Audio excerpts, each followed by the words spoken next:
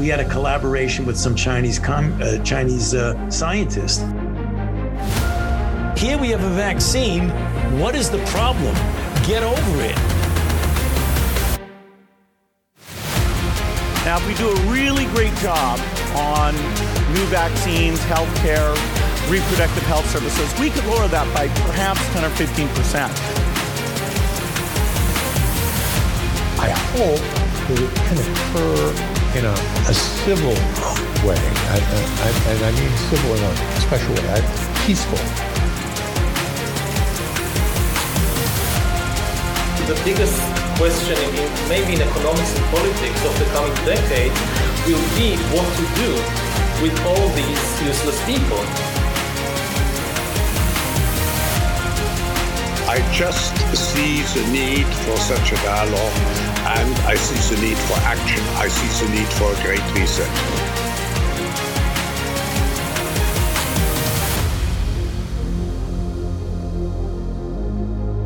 We are 3 years, 3 months, and 13 days into 14 days to flatten the curve. Thank you for joining us today. I'm Johnny Anderson alongside Ned. Bruce is not here yet. I say yet. We're hoping he's going to come in at some point. But until then, we're going to make do. Ned, how are you today? I'm fine. I had several hours to do a little bit of, to finish up some research today because my daughter left me in a cafe while she was gallivanting around the city with a friend. I see. So, yeah. Dad, can you give me a ride here? And, oh, by the way, can you wait for 6 hours in the cafe while we're doing whatever? Oh, and I need some money. So if you could just give me the credit card, that'd be great. She's pretty cool. It's all right. She left me there, but she didn't ask for any money. Well, that's good. That's good. She's already got all that.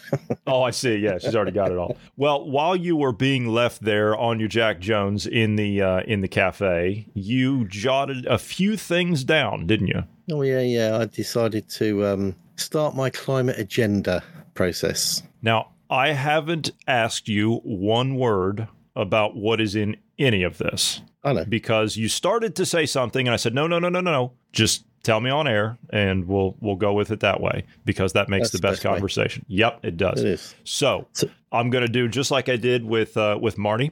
I'm going to, all right, see, the lead's gone. There you go. You're off. Yeah, well, interject if you do, because you've always got some good comments. I do appreciate them. And sometimes I need pulling in. But anyway, first of all, for those people out there, because we must have listeners that are eco people as well, if they want to call themselves that. So there's one point I must agree with, is that the only group that has the ability to destabilize the climate is humans. But it's not through everyday use of fossil fuels or cow farts or animals letting go of methane. So if any of you are shouting at the podcast now, basically, I'd like to say you're not open to knowledge and debate. If you're willing to listen to a bit of evidence, stay on, listen, go a bit further. Right, because, I'm interested in the flip side to see if there's any evidence in the opposition, because what I give out is data. You can make what you want of it, and there's more data out there, and we're talking data that's been accumulated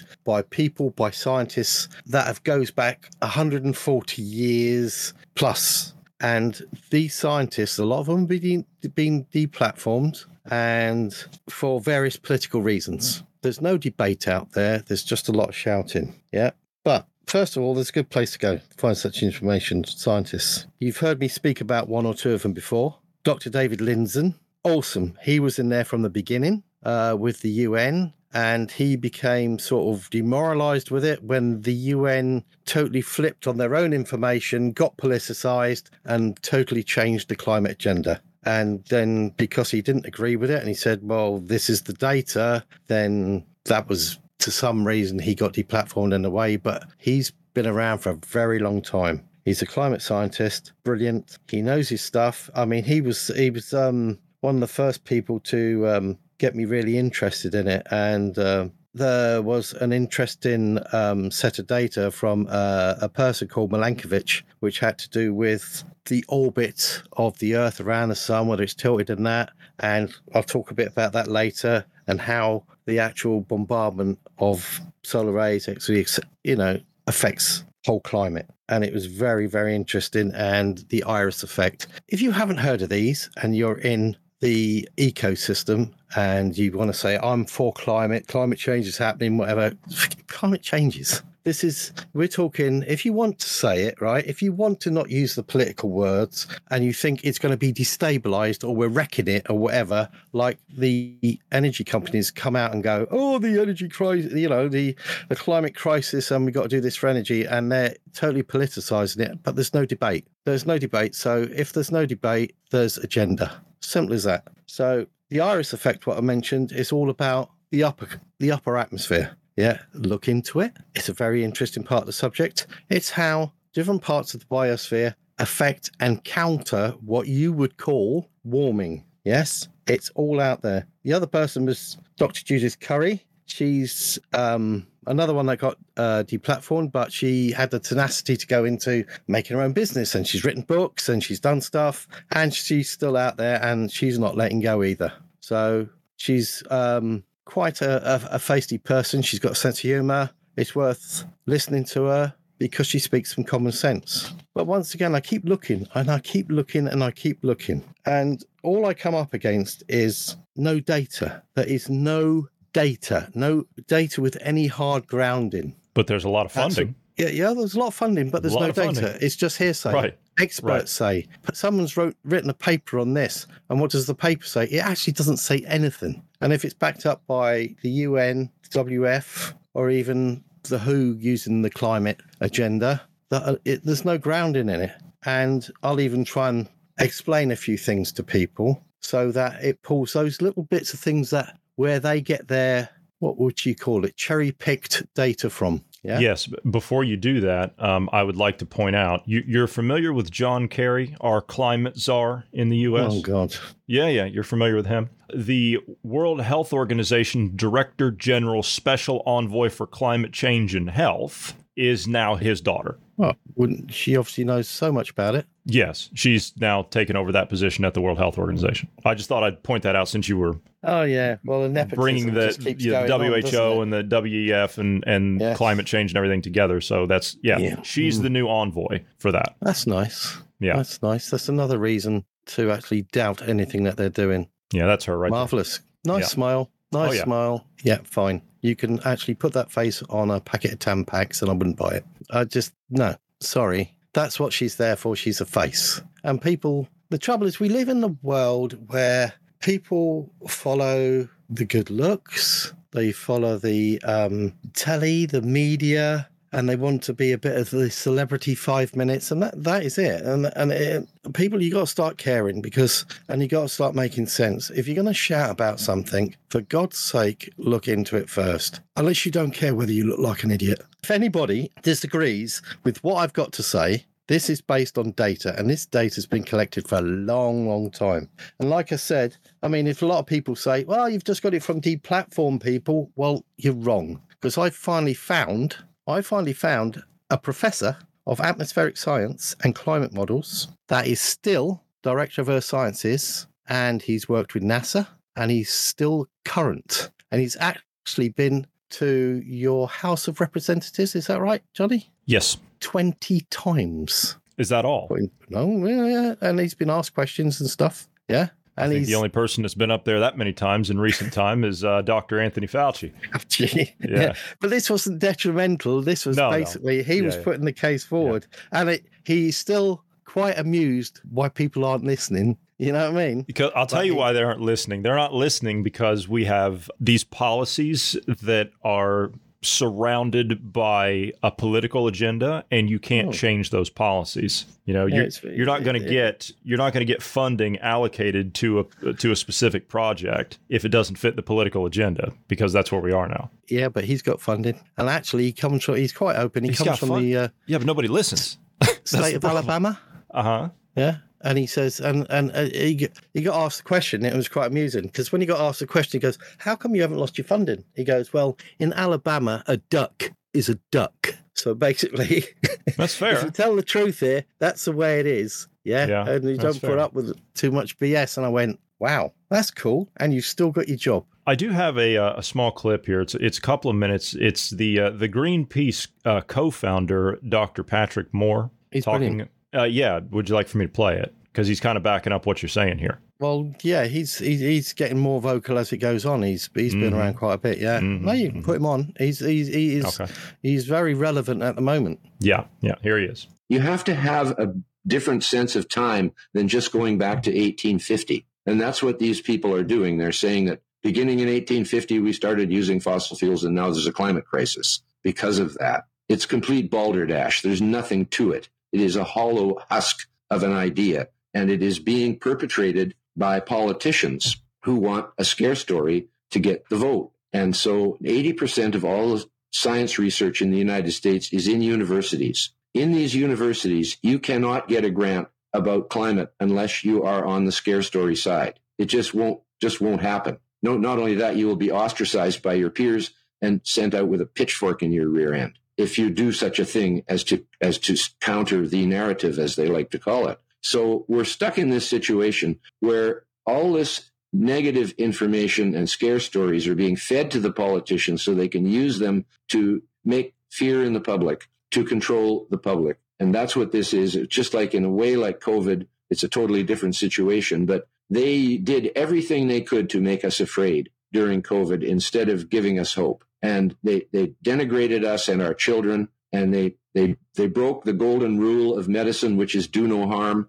and that everybody has a right to informed consent before having medical treatment of any kind, whether it's a needle or a drug or a surgery. You have a right to refuse that under the law of medicine. But they've just thrown that out the window altogether, in the same way as they've thrown out rational thought about climate out the window, and are saying now that they have a crystal ball, which is obviously a mythical object and doesn't actually exist.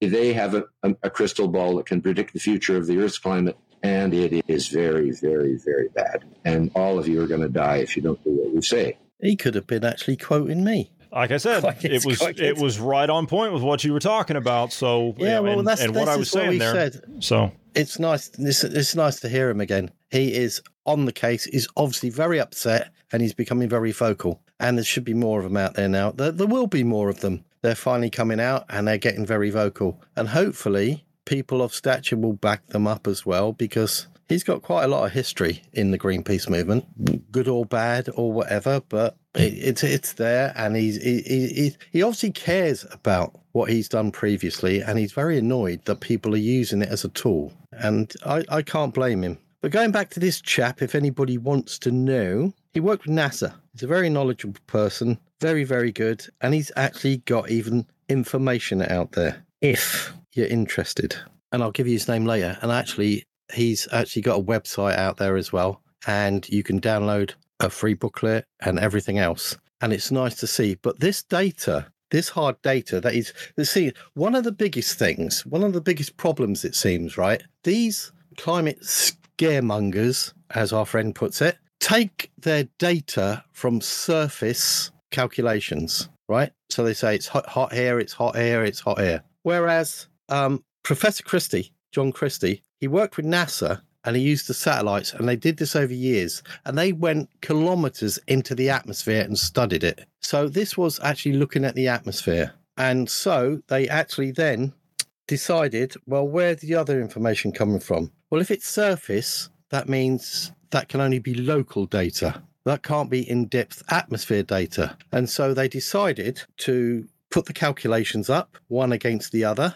And then they went, every one of these climate models, because of where it takes its data, that's what you got. You've got something called a negative feedback loop. Basically, in the atmosphere, you've got sunlight coming in, you've got CO2 there, obviously, which is, I'll explain later, it has a very negligible effect on the atmosphere compared to a lot of other things. And the thing is, the Earth atmosphere expels energy back into space. That's what it's designed to do. And the thing is, these climate models are at least 100% out. And they've been writing these papers since the mid-90s, saying the climate models over-exaggerate and are wrong by a massive amount. These models have a lack of cloud formation, humidity effects, all manner of things. So the so-called climate models, the atmospheric warming by 1 degree, right? And they put it basically says that the Earth emits 1.4 watts per meter squared.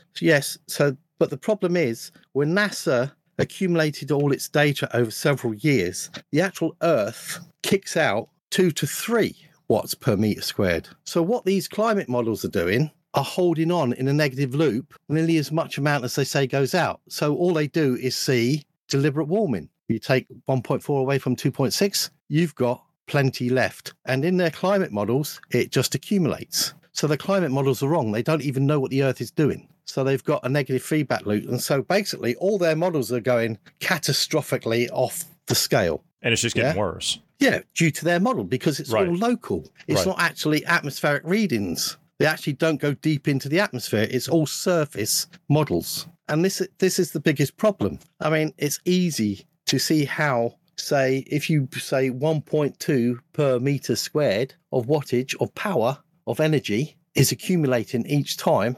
I mean, is it deliberate that they keep doing this? You would possibly think so. And the reason being, if they don't do this, then they don't get more funding, right? Well, I mean, it's simple logistics of how we do things here. Take the climate out of it, put it to medicine, okay? Take a hospital. If you don't use up the resources that you have, and this goes for anything else, government contracts or whatever. If you don't use up the resources that you have that have been allocated for that quarter or that year or semi-annual or whatever, they will cut your budget and you won't get the allocation for next year. So you've got to use it all up, right? And I'm assuming that they're doing the same thing with this. If they don't meet the hysterical targets that are concocted to begin with, if they don't hit that, somebody else to. Exactly, we'll find somebody else to. Well, that's true. They'll just pay somebody else to get the results they want.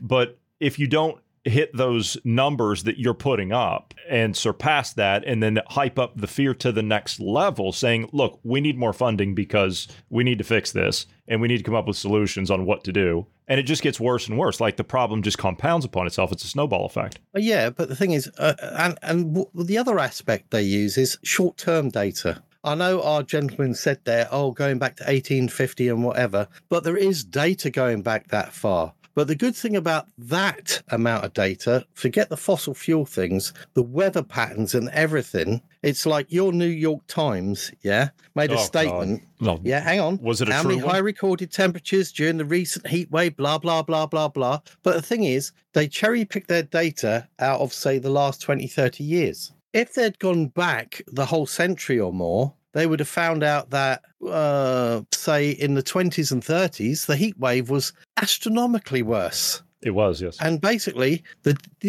actual data that goes back in the weather patterns and the atmosphere and everything else from, say, the 1850s. Now, somebody actually did a forecast from, say, the 1850s all the way to, say, 2070 and said exponentially, if you have these CO2 emissions and they were doubled, it would only still raise your temperature by 1.3 degrees. Globally. Over that period of time. Over the period of time. And not only that, but we would have higher crop yields across the world. Oh, God. I mean, if you look at it, CO2 it loves to energize the plant life. It's a wonderful thing. If anybody wants to have a look, go up and have a look. That is a wonderful database. If you look at that, you can go and see over the last period of years how greener certain areas of the earth have got, how more forests have grown in certain areas of the world. Although you have got certain areas being deforested and that, you also have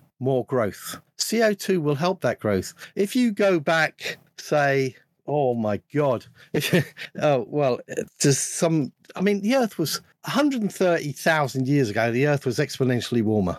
Even before that. Yep. If you think about it, none of your coral, none of all your fauna would have come into being if we didn't have CO2. It needs it. It needs to energize it. It needs to grow it. It's all in there. It's all part of life. CO2 is in a cycle, and it has such a very negligible effect on the atmosphere. And this is it, because there are natural ways that attribute to the warming.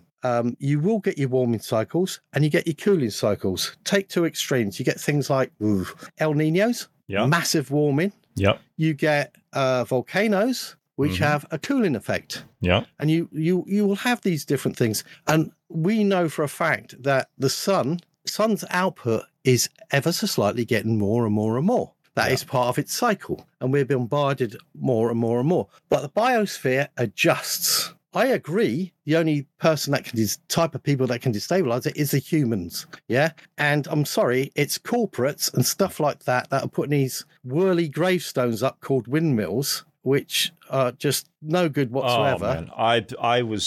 I kid you not. I was standing on top of a building yesterday, right? Just hear me out, right?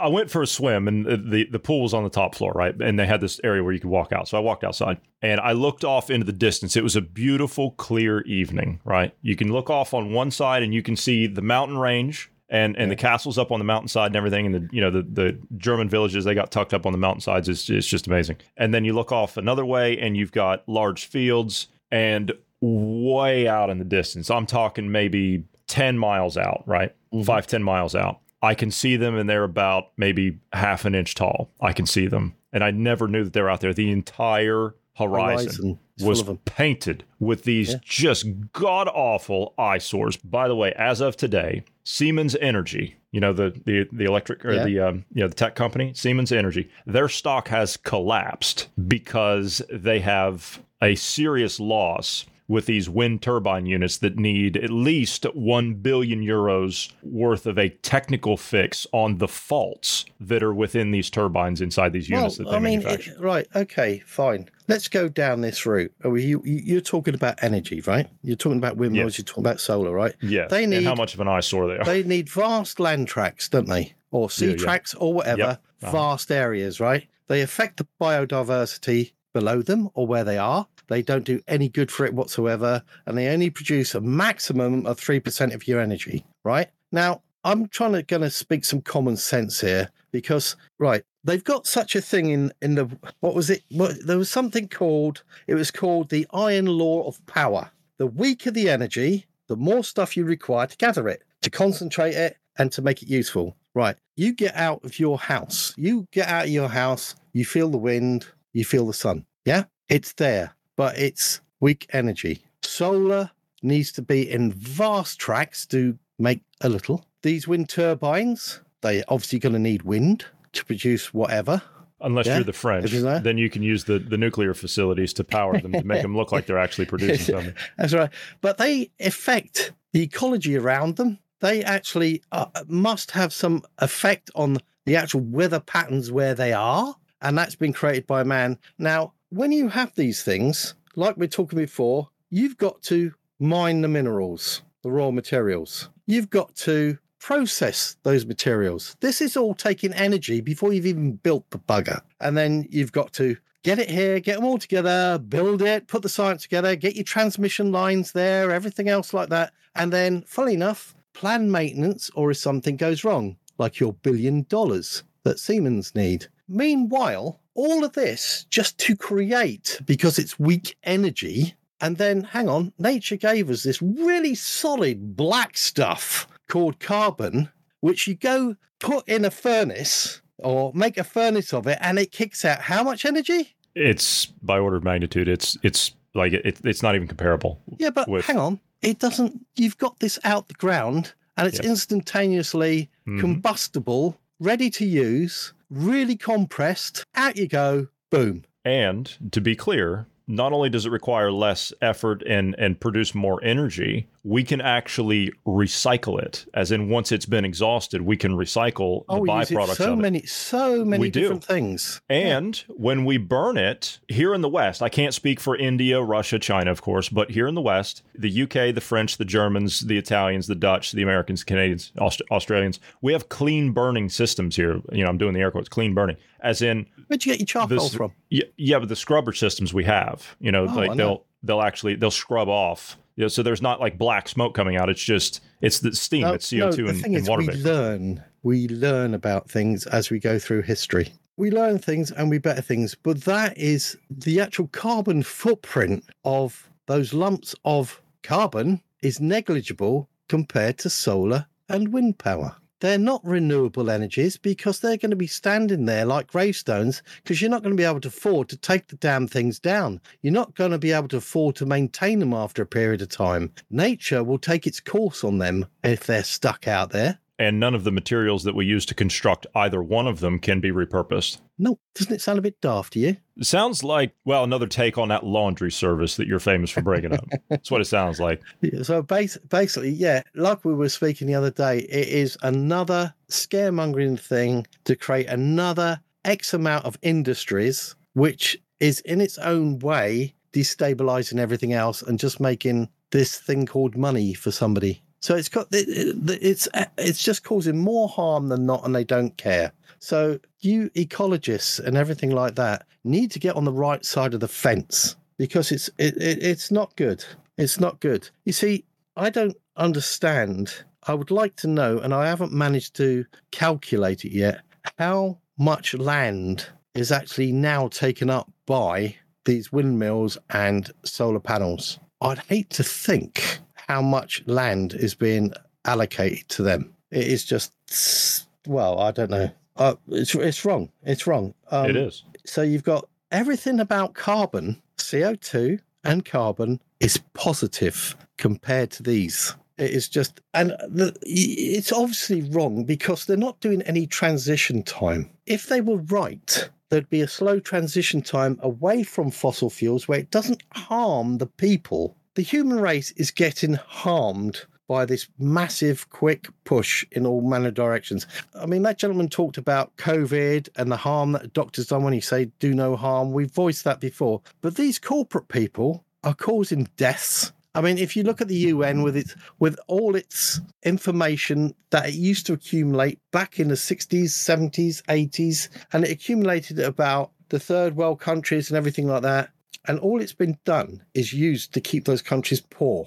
There are a couple of countries. You see, the one thing we do know is for a country to stop being what they call an LIC, a low-income country, become a high-income country, they will burn fossil fuels. Yeah? China blatantly went, well, we're going to do what we want, and because they full well know, yeah, whether they're right or wrong or whether they're a monster or not, that you will start at one end of the industry and work your way up. You do not go green unless the West or the people or the countries in this world that have a large amount of money actually write off debt, or they say, we're not going to put you in debt. We're going to build this for you for nothing. Otherwise, they have to go through the process. And some of the countries, so there are countries out there like Bangladesh that told the World Bank to go chew themselves on the green thing. And they said, no, we're going to do fossil fuels because that's our only way out of it. Otherwise, we're going to be up to our neck. And they don't want to go the same way. What are you supposed to tell?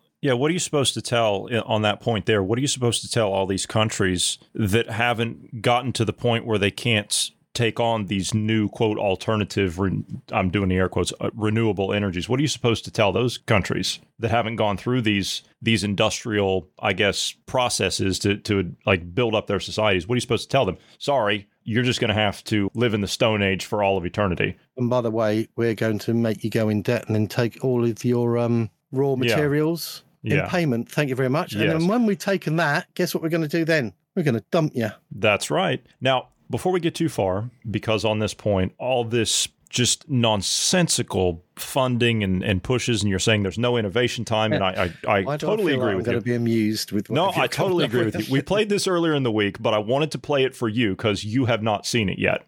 I didn't play it for Marty, but I'm going to play it for you. This is an actual thing. This is an electric car on the side of the road. And thank God nobody was hurt, but this is the transportation of the future. Okay, this is about 60 seconds.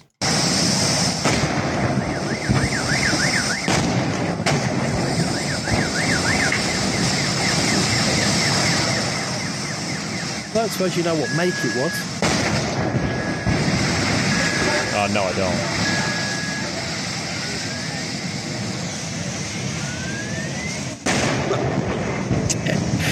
Oh my God. That's ridiculous. Oh yeah, the cells are just blowing one after another. Yeah, but that is ridiculous. That is a lot. Oh yeah. Yeah. Can you imagine?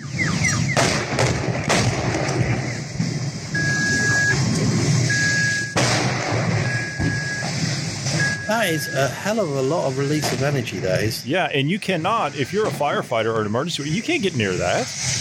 Well, you're not going to put it out. No. And that's the transportation of the future. Yeah. That's green. That's zero emissions. You see that? You see how much in emissions you're saving there, Ned? You see that? Yeah, I know. That just put about 30 years of emissions from that car into the air and whatever damage it's done to that freeway. Not to mention all of the chemicals that are going to have to be used by the emergency services and the fire brigades to put that out and keep it out. Mm-hmm. Oh, yeah. They can only cool it down. They can only cool that down. And hopefully then it'll just slow down. That's just ridiculous. Yeah. But, oh, my God. Well, that's what happens when you cut corners, right? Just like a submarine. Yep. Yeah. Well, we live in a world where they cut corners.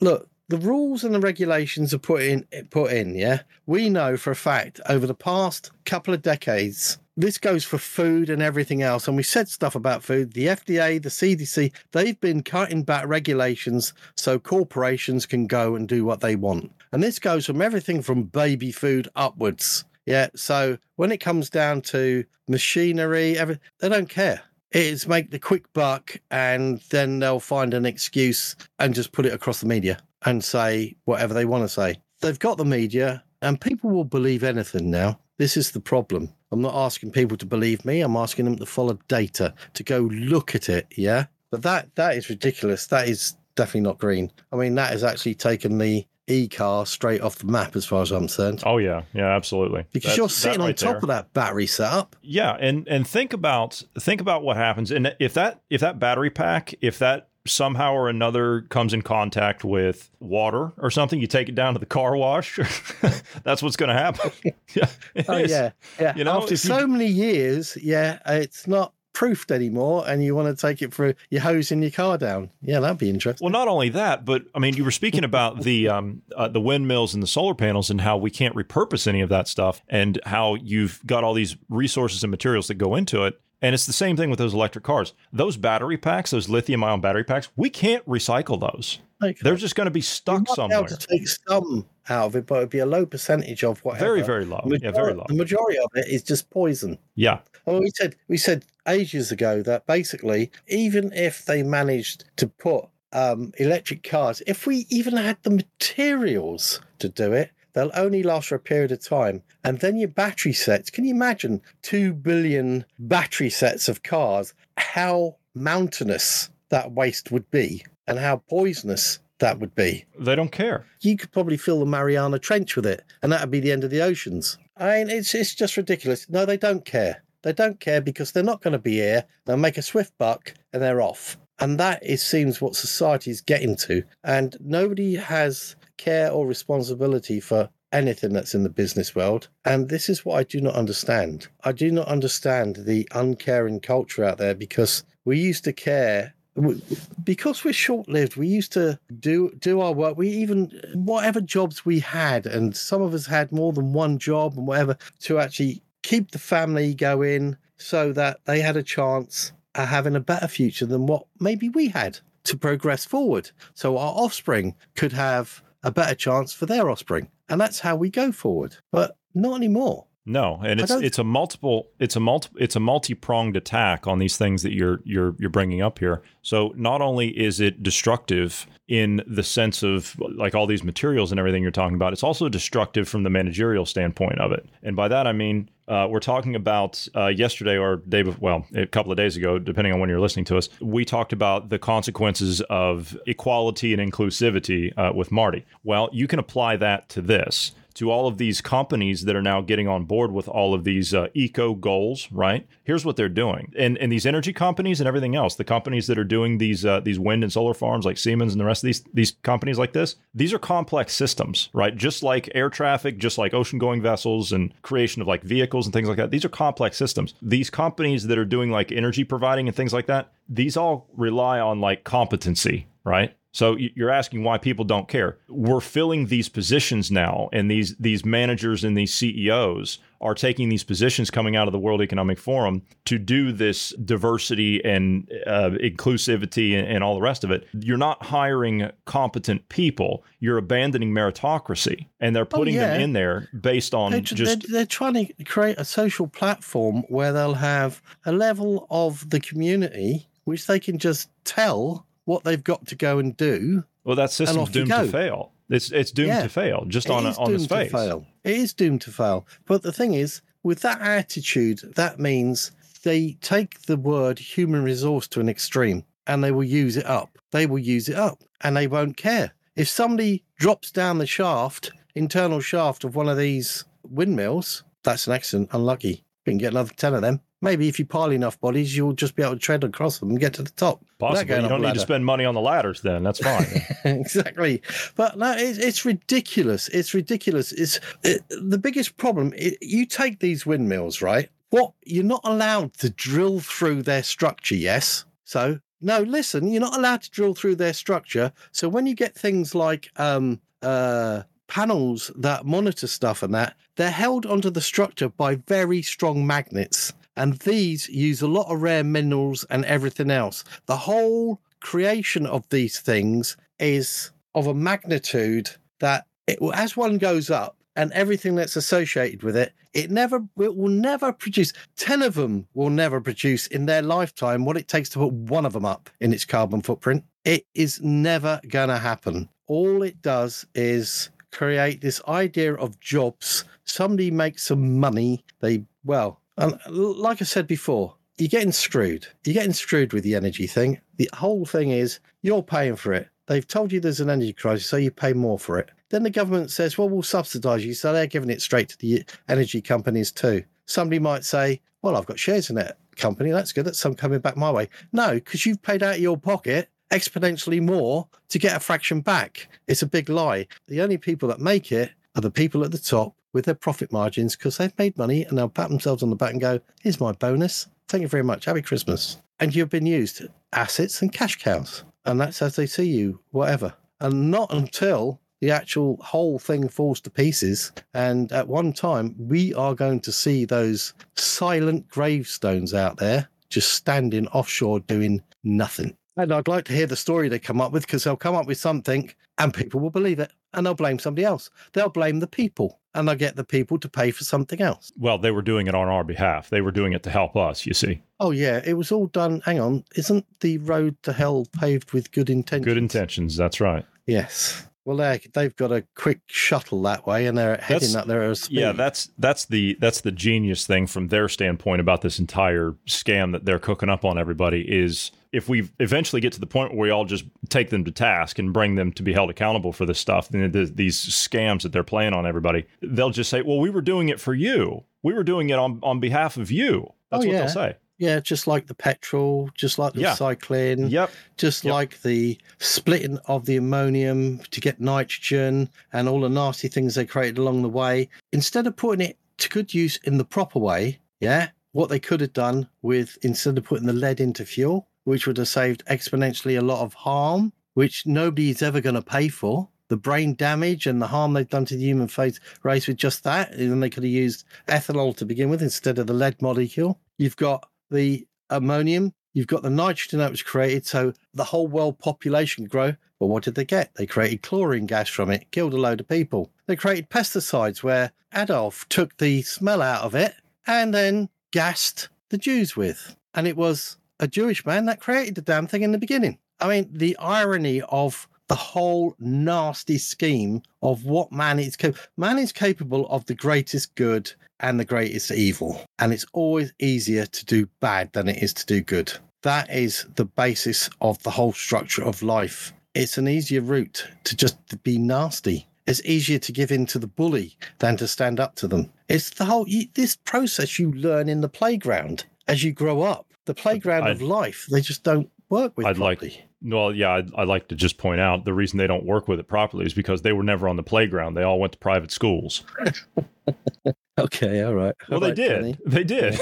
None of them had to deal with the bully on the playground. Exponentially, most of the populations learn this and yet they're not still standing up. They're not. They just don't. They're too. Well, they got to watch Netflix. They got to watch Netflix. They got to go on holiday. Yeah. I don't have time for that. Well, anyway, football games on. I need to go back a little bit. Please do. Go ahead. Yeah, because I want to carry on about this climate thing just to give some more data. Now, if anybody that's looked into how the world works within the solar system and that big ball of light that we like to get up to and get a suntan from, there was a chap called Milankovitch, yeah? Very clever man. So much data calculated, right? So it worked out the sun's effect, because we're always being bombarded by solar radiation. And he worked out due to our orbit, which isn't perfect, and the Earth's on a tilt, and we're always going round ourselves. And he worked all these calculations out of how, depending on whether the solar radiation, which impacts us, depending where the Earth is, whether it's on what tilt or whatever,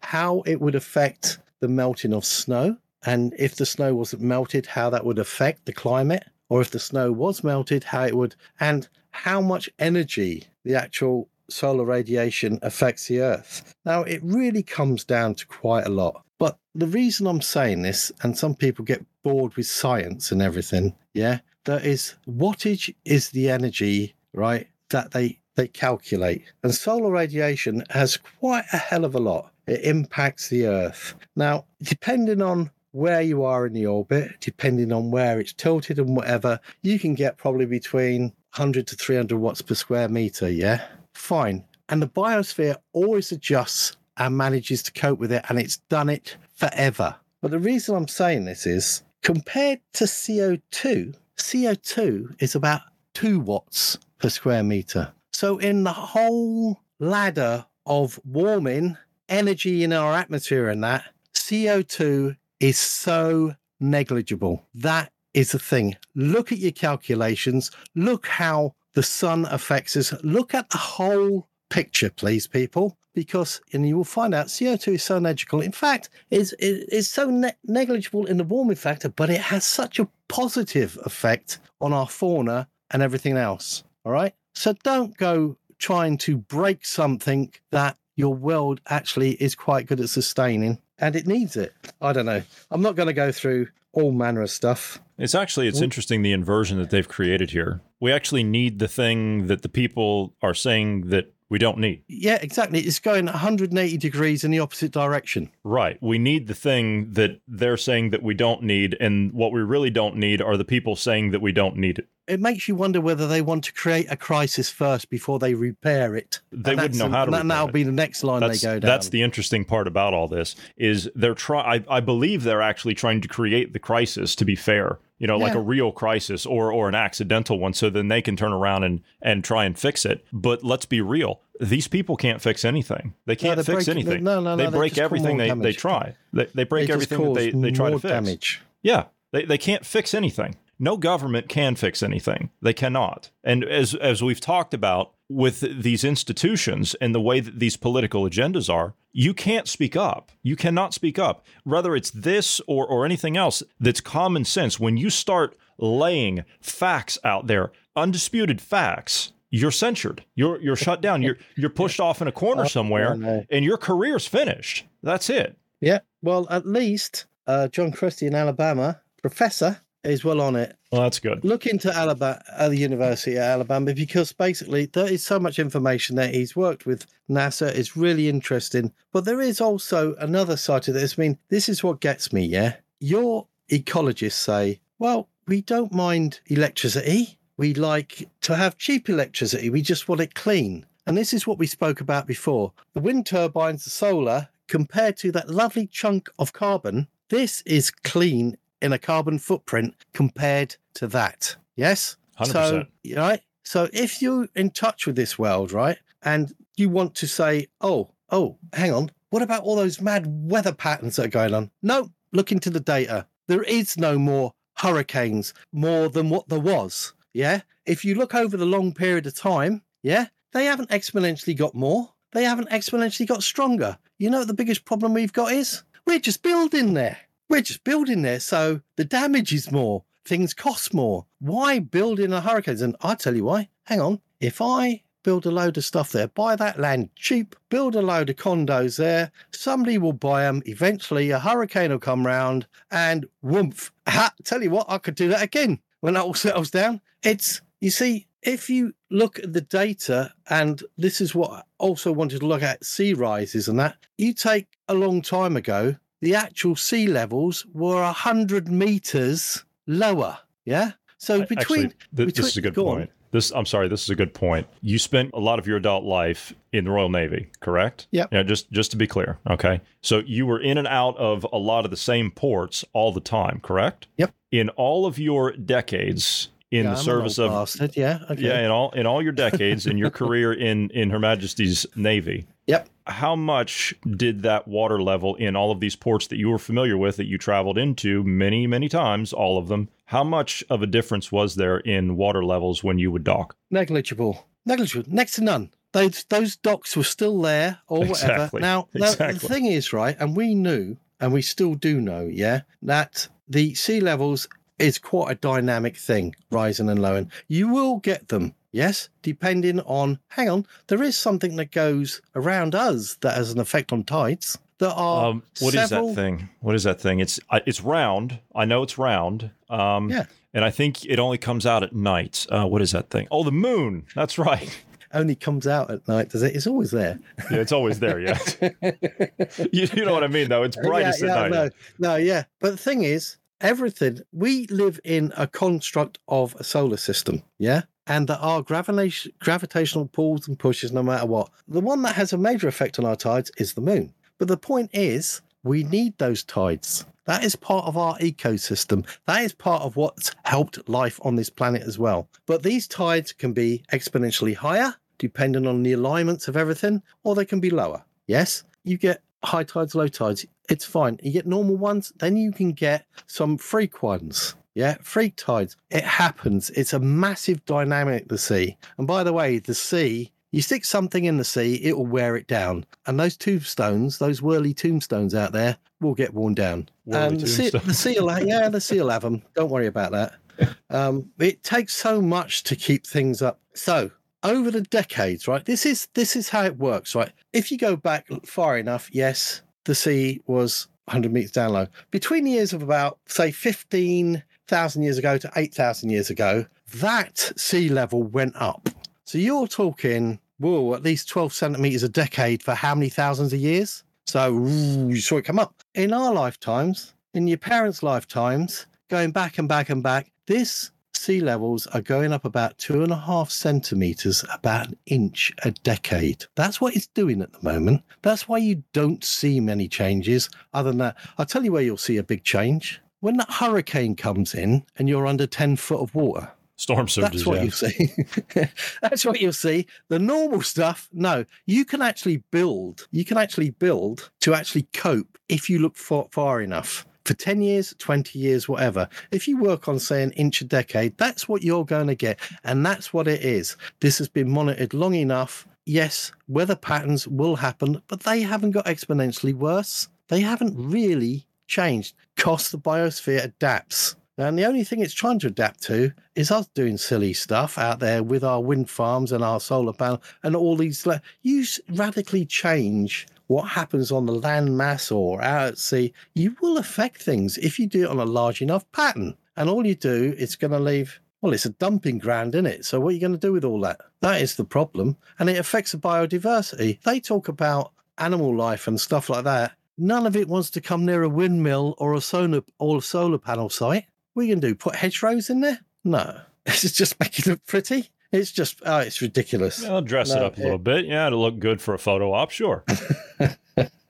Our biggest problem is we like to make the big buck, build the stuff out there. If you look in most countries, people like to go to where it's nice and warm. Yeah, go to those lovely things. If a typhoon or a hurricane turns up, which it will do if it's been there before, just have a look into the local history. Have you had a hurricane? Do you get hurricanes here? Oh, no, we haven't had one for years. But have you had them? Yeah, well, one will come round eventually. That is what's going to happen. Ask any Florida resident. They'll tell you exactly that. It's just going to happen. That is a natural way of it. I don't know. But I love the sea. And of course you do. It's just down the road from you. I would hope you'd love the sea. But what I don't like is scary scientific crap. Well, that's all they have for you. I'm sorry. You're going to have to take that because they don't have anything else. They don't have calm scientific crap for you. You're going to have to take the scary stuff. One of the latest science alert paper. A science alert? Is this something out of the UK government, one of their schemes they've cooked up? No. It's actually a paper it's called Science Alert. Okay. Earth could feasibly, look, this is the sort of crap they put out there, yeah? When you put a paper out there that says, this could happen, but it might not. But because of the way it's written, people take on, what do human nature do? Ooh, he said that. So they'll, cut it to pieces. Earth could feasibly descend into chaos, physicists warn. Physicists have calculated using a theory conceived to model superconductivity. Oh, boy. Led by Alex Bernardini, University of Porto, Portugal. For some years now, extreme weather events, you arse, as far as I'm concerned, seem to be occurring more regularly, you arse. Then he says, wildfires blaze. Hang on, is that our Canadians having a bit of a burn up, is it? Storms rage, temperatures reach new records. No, they don't. If you go back and look, they've been a lot worse than what they have been here. It goes round in cycles, right? So climate scientists have warned, oh God, on and on and on. I actually have to, on that point, I have to congratulate you for staying alive. Yeah. Because we were all supposed to die. This was Greta Thunberg in 2018. She says a top climate scientist is warning that climate change will wipe out all of humanity unless we stop using fossil fuels over the next 5 years. It was approximately 5 years, 4 days ago. The day. What? Oh, that would have been... Well, she didn't say on the solstice by any chance, did she? She did, yeah. Ah, so I would die on my birthday, would I? Yes. Happy belated, by the way. I forgot to tell you. You total moron, Greta. Well, she's not a moron. She's probably rolling in. Oh, she's rolling in cash, yeah. She just bought a $4 million house, I think. I was reading somewhere. But here you go. Now, if you want to think about, let's go along the climate route, yeah? So along the climate route, we talked about, this carbon capture industry that's gone up, masses of that. Funny enough, there's hundreds of these companies all of a sudden managed to spring up. It hasn't really been prepared. And then you've got another one. Well, they're talking about the animals, aren't they? Have you listened to the latest about cell cultivation or cultured meat? I must have missed that one. Well, there's two firms in California. One's called Upside Foods and the other one's called Good Meat. I'm wondering, I'm just going to go out on a limb here. I'm wondering, would this funding for these startups, would that come from our dear friend, Mr. Gates, I'm assuming? Because he says that he's got... Actually, I'm not too sure about that because I couldn't find out who was actually funding them. But the U.S. Agriculture Department have given them a green light to sell meat of course they to restaurants. This is to restaurants, yeah? That doesn't come from slaughtered animals, but made from animal cells and is lab grown, right? No, thank you. Yeah, no, thank you. I know. So basically, the co-founder and chief executive of Eat Just, which operates that company called Good Meat, you could quote him, instead of all the land and all the water that's used to feed all the animals that are slaughtered, we can do it a different way. So these labs, don't use water? I think they do. But of course they do. But you're saying that this is an alternative for what? You're taking cells and you're cultivating this meat substitute in a vat of chemicals is all you're doing. I'll tell you how they do it. But apparently, this is what gets me, yeah? There's already 150 plus firms of this worldwide working on chicken, beef, pork and lamb. I bet they are. And hang on.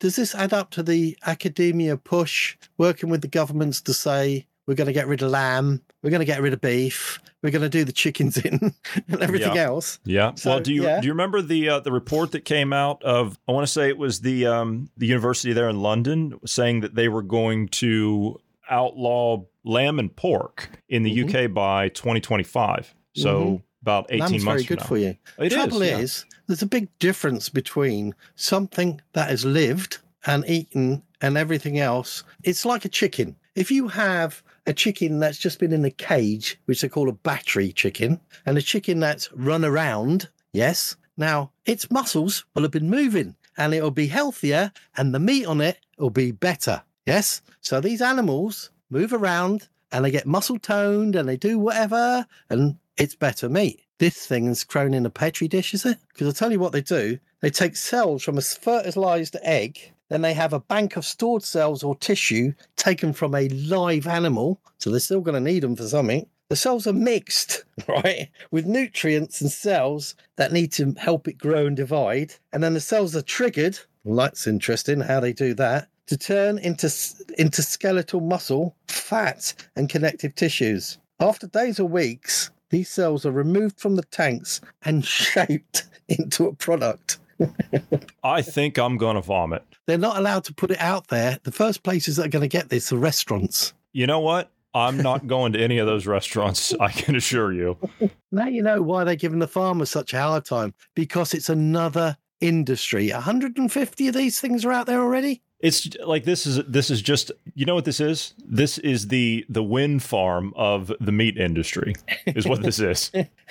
Look, there's a whole lot more to nature, than just growing things in a lab. It will never be as good, no matter what, including if you're going to pump babies out in your little modules, Mr. Gates, or whatever. Oh, yeah, the pods. Yeah, you remember that? The pods. Right. And there was somebody looked into something the other day as well. There was a big highlight from what they call the Breakthrough Institute Center of Global Development Analysis report, right? So they worked out, right, the majority of the climate-funded projects by the World Bank, they looked into it, between 2020 and 2022. Remember those years that everything was up about COVID and stuff? I'm sorry, did something happen during that time? Yeah. Was there some closures or something? There isn't such a thing as during COVID anymore. It's before COVID and after now, isn't it? Yes, it is, yeah.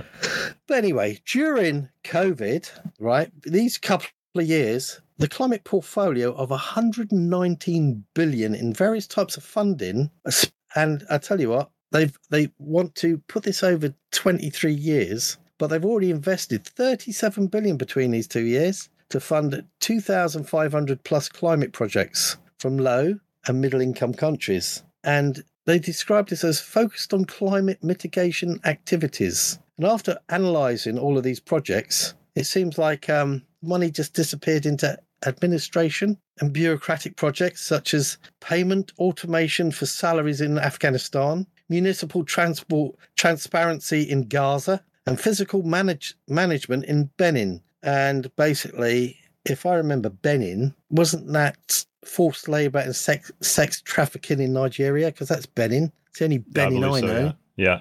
So this is where they're the World Bank climate-funded projects so far, a lot of it's gone into. Now, climate funding, it's one bit of criminality after another. And then, I mean, you've got us who put our data out there, and you get those hacks like, what's his name? Professor Guy McPherson. I've heard the name, yes. Yeah. And he's another one, because you just reminded me from Greta Thunberg. He's another one that said we're going to be dead by 2026. I think his forecast was because of methane. And so keep an eye open for 2026. We're not that far away. And here's one for the methane people. You want to get rid of cattle because of farts, yeah? I always laugh at this because they never tell us about the wild herds that are out in nature. They never tell us about those. It's always the massive ones that used to be here. Yes, it's always right. So if you look into the science, if you look into the science of it, and some people are, because they've tried to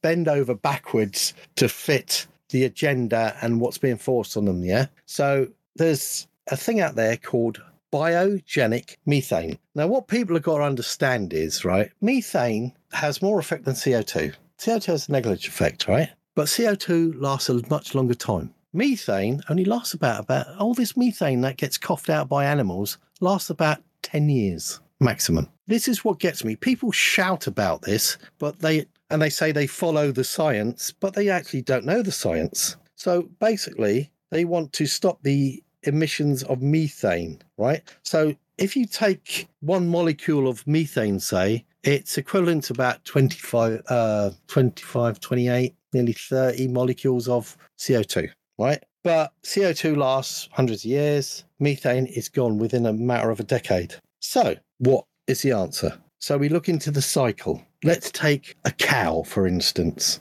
Now, the grass captures your CO2 and it releases oxygen. So your fauna's capturing CO2, releases oxygen. Photosynthesis, la la la la la. Thank you. So there's a positive there. So a cow comes along or a grazing animal comes along, eats it. Yeah? Eats it. In the process, lets out a bit of methane. So basically it's released methane. After 10 years, this methane is oxidized within the atmosphere into CO2 is one of the products. Yeah? And once again, those same molecules are taken up by the fauna, eaten by cows or whatever, farted out, cycle begins again. So you've got a natural cycle here, right? Which is not affecting the world, okay? We have had so many, even to the point, a lot of farmers are actually reducing the feed, the content or type of feed they're giving to their animals. So the animals aren't farting as much methane. For God's sake, the whole industry has gone nuts. Yeah. The natural cycle of things, right? So this actual cycle that is a part of life goes around and around and around. It's a natural cycle. So people should actually look at nature. Those cattle aren't doing anything other than living, supplying you with good meat, good dairy products. And this is what gets me, yeah? If we dumb down all this, we are omnivores, yeah? People can choose to be vegetarians. People can choose to be a carnivore. But to find balance, we are omnivores, yeah? Nature has got us here. Within these dairy products and things like meat, there are so many good things. And the only way you're going to get it outside of that is supplements. And supplements are never as good as the natural thing and never will be. Yeah. Now, one of the biggest things that people suffer with, I looked into this in a massive way. I'm sorry to go off on a tangent because Martin has suffered a lot with arthritis and stuff like that. Yeah. And I used to say to him, well, I don't. And I've fallen down hatches, bounced off things, played rugby most of life, done diving, been in wherever. And then I used to look in for it. And then you find out that in Western societies, away from, let's say high-income countries away from low-income countries, you get up to 75% increase in arthritis. Why is that? Then you look into basically what's happened over the time. And boron is one of the things that comes up through plants. You eat your plants, you get your boron. And that's what you need. Pesticides knocks it down and stuff like that. But then you find something else. You find that people go, oh, right, okay, what do I need from bodies? And somebody goes, well, you need a calcium supplement. It's not as easy as that. Because if you have a calcium supplement, this calcium produces something they call a K protein. And then it just sits there. But it needs a vitamin K2 to distribute that K protein to the correct place. And if you don't get this K2 vitamin, it's not going to help because calcium sitting around and stuff like that with these proteins doesn't do your body any good because it's not in the right place. Yeah. And the thing is, you get a lot of this, such dairy products as cheese and chicken and meats and stuff like that. This is what people don't understand. They think they can just go out there and get supplements. You need... Yeah, you can't. You can't do that. You have to find combinations of things that actually work, and they have to work together. They have to complement one another. So, for example... that's what nature does. Yes, you're absolutely right. But on your K2 point right there, so let's just break this down into something simple that everybody understands just right off the bat, even if you're not familiar with vitamin or mineral supplements. A big one that we've heard about during the time of COVID was D3, right? So people have been running out there and buying up D3 like crazy, saying this is going to fix everything. No, you can't just take a D3 supplement. You need K2. You need K2. You need K2 with it. D. Exactly. Because if you don't have the K2, it's going to get that calcium buildup around the arterial walls, and it's going to cause problems, very serious problems. So you need the K2 to redirect that calcium back into your bone structure. The K2 is the distributor of all those proteins. It is. And that's the way it works. And to get a good absorption of K2, you can't just simply take K2 and say, okay, I've got my K2. No, to get a good absorption of K2, the best source of that is black pepper, not the stuff you buy that's already crushed up in the store. I'm talking about the actual peppercorns. Yeah, the peppercorns. And then you put them in a pepper grinder and you crush it yourself. Yep. Right there. That is one of them. I'll tell you what, there is a natural dairy product. Sorry, vegetarians. Hard cheeses are one of the few things that supply calcium and K2. Mm-hmm. It's there. There are so many things out there. Yellow cheeses specifically, yeah. Yeah, nice hard cheese. But there are so many things out there. But the thing is, if you don't know it, it's not your fault for being ignorant of the fact, because you expect people, especially your doctors and everything, and advisors, to actually put you on that. But they don't. No matter what happens. See, this is something I can't stress the most. When you go down to a doctor or whatever nowadays, and they say you need this, and here's your prescription, just look at what they're telling you to take, and then please read the leaflet that comes with it, and then actually just look into it, because there can be detrimental effects as well, because man-made medicines are there to treat the symptoms, which might indirectly, not necessarily to the fault of whoever, because they're ticking boxes, they know this or whatever should do this. But if it has another detrimental effect, that'll be in the first line of getting something to sort the next detrimental effect out. And you could end up having a whole line of stuff. And your body won't like it. And it's simple as that. Your body will not like it. There are, I wouldn't say natural remedies, because whatever, but there is generally, your good health comes from, you can have everything in moderation. Our parents did. My parents did. They went through a world war. They came out the other side. There was rationing or whatever. They had everything in moderation. They cooked. They knew their stuff, and they lived to a long age. And they passed the information on, and you learn from your parents. The trouble is, we live in a ready-made age where everything's just, yeah, this is all right. That looks nice. Yeah, I'll have some of that. Whatever. Go. Just put it in a microwave, and in 30 seconds, it's done. One of the simplest things is, that thankfully, I always use my daughter as an example, not to say, well, I've got it right, because I've got so many things wrong as a parent. You always do. But it's very interesting that the way life changes, because locally there's a workhouse, which is a museum, but they have World War II days and things like that. And you go down there and their post office is open then. And when you go through, every child gets given a ration book thing, a little printout, and they're allowed to go down to that post office and get a week's supply of sweets, what they used to have. So guess where they're all off to? Wow. Down the post office. So they all go down the post office, and then they go, where's my week's supply of sweets? And then they go, well, put your hand out. And they put a few into their hand, and they go, yeah, little pieces. And I went, is that it? Yeah. And they just go, yomph, and throw it straight in the mouth. What's given to them? That was a week, after the war and stuff like that, and what the kids had. And yet they'll polish that nowadays. The sugar intake and stuff like that is just exponentially. Well, we've had crazy.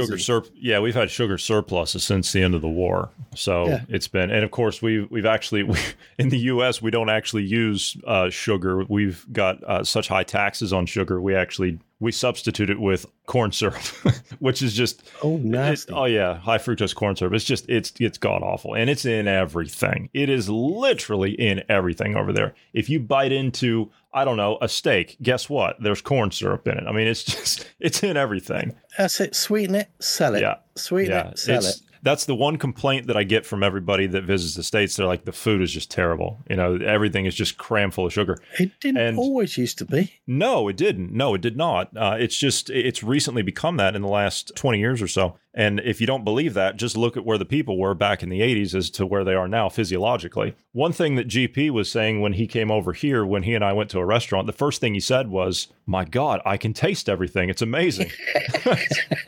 Yes, you can. Yeah, yes, you can. I just come to laughed. the UK. There are still some really nice places here as well, which do proper cooking. And it is nice. Well, my friend, it has been a great conversation. We're probably going to have to call this one done. Do you want to spend a few minutes, last few minutes here on the BBC piece that you had? Or do you want to hold that? Because there's no time. No, there was some fun bits. It's just that total git Mariana Spring. She boasted about the investigating the UK the Verify, movement. The BBC Verify, and she's got her own podcast now, and all that stuff. There was a chap on Twitter, and the thing is, I don't do Twitter, but it got so blown up, and people loved it so much. I think he was at Alan. I think that was A1AN_M.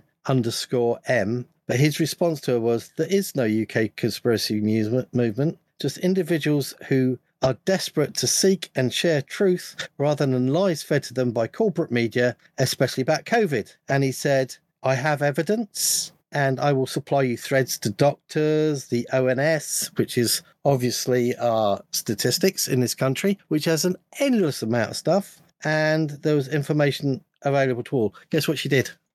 She either blocked that individual or made her account private or shut it down altogether. She blocked him. There you go. She blocked him, but then there was something interesting. There was a load of defamation. It was like all of a sudden he got tweets from a group of people. And if you look into them, they're called the Mutton Crew, right? The Mutton Crew? Okay. Yeah.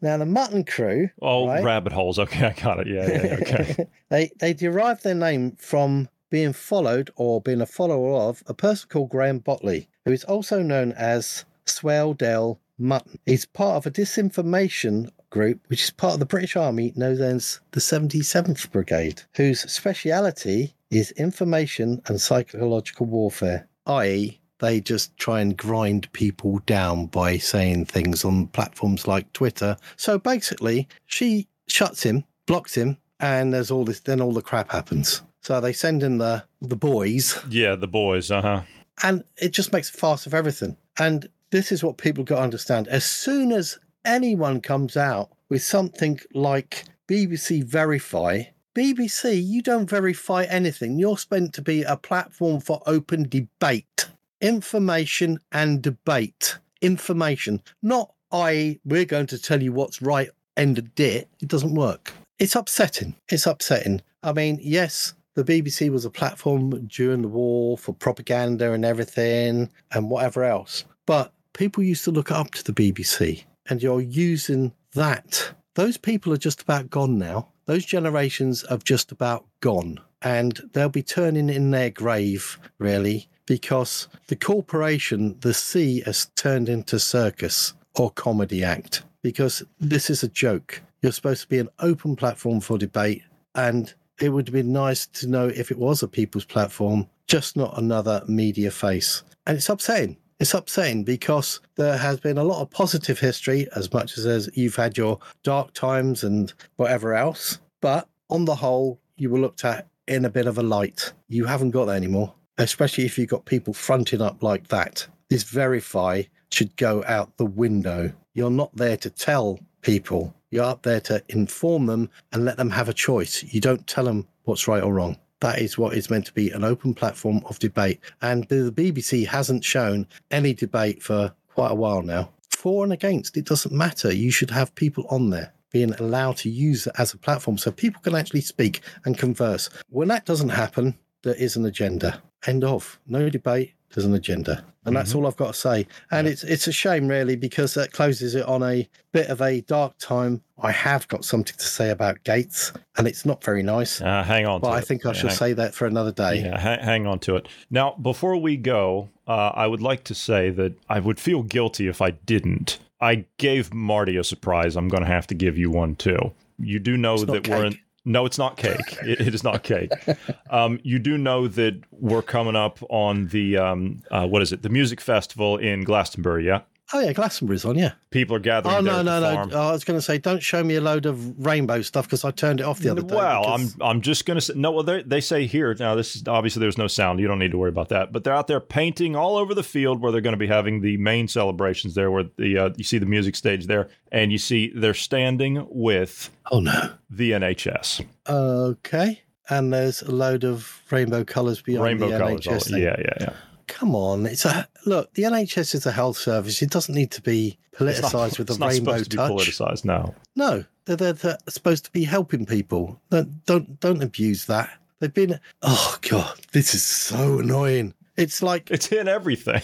I don't. There's loads of people in the NHS that mean well. Yeah, there are loads of people. Actually, there's a load of people at the top of the NHS that are actually now lords and dames and whatever else, and they got the knighthoods or whatever, and they're the ones that actually pushed the COVID agenda. Check it out, people. You'll be quite surprised to see who went there.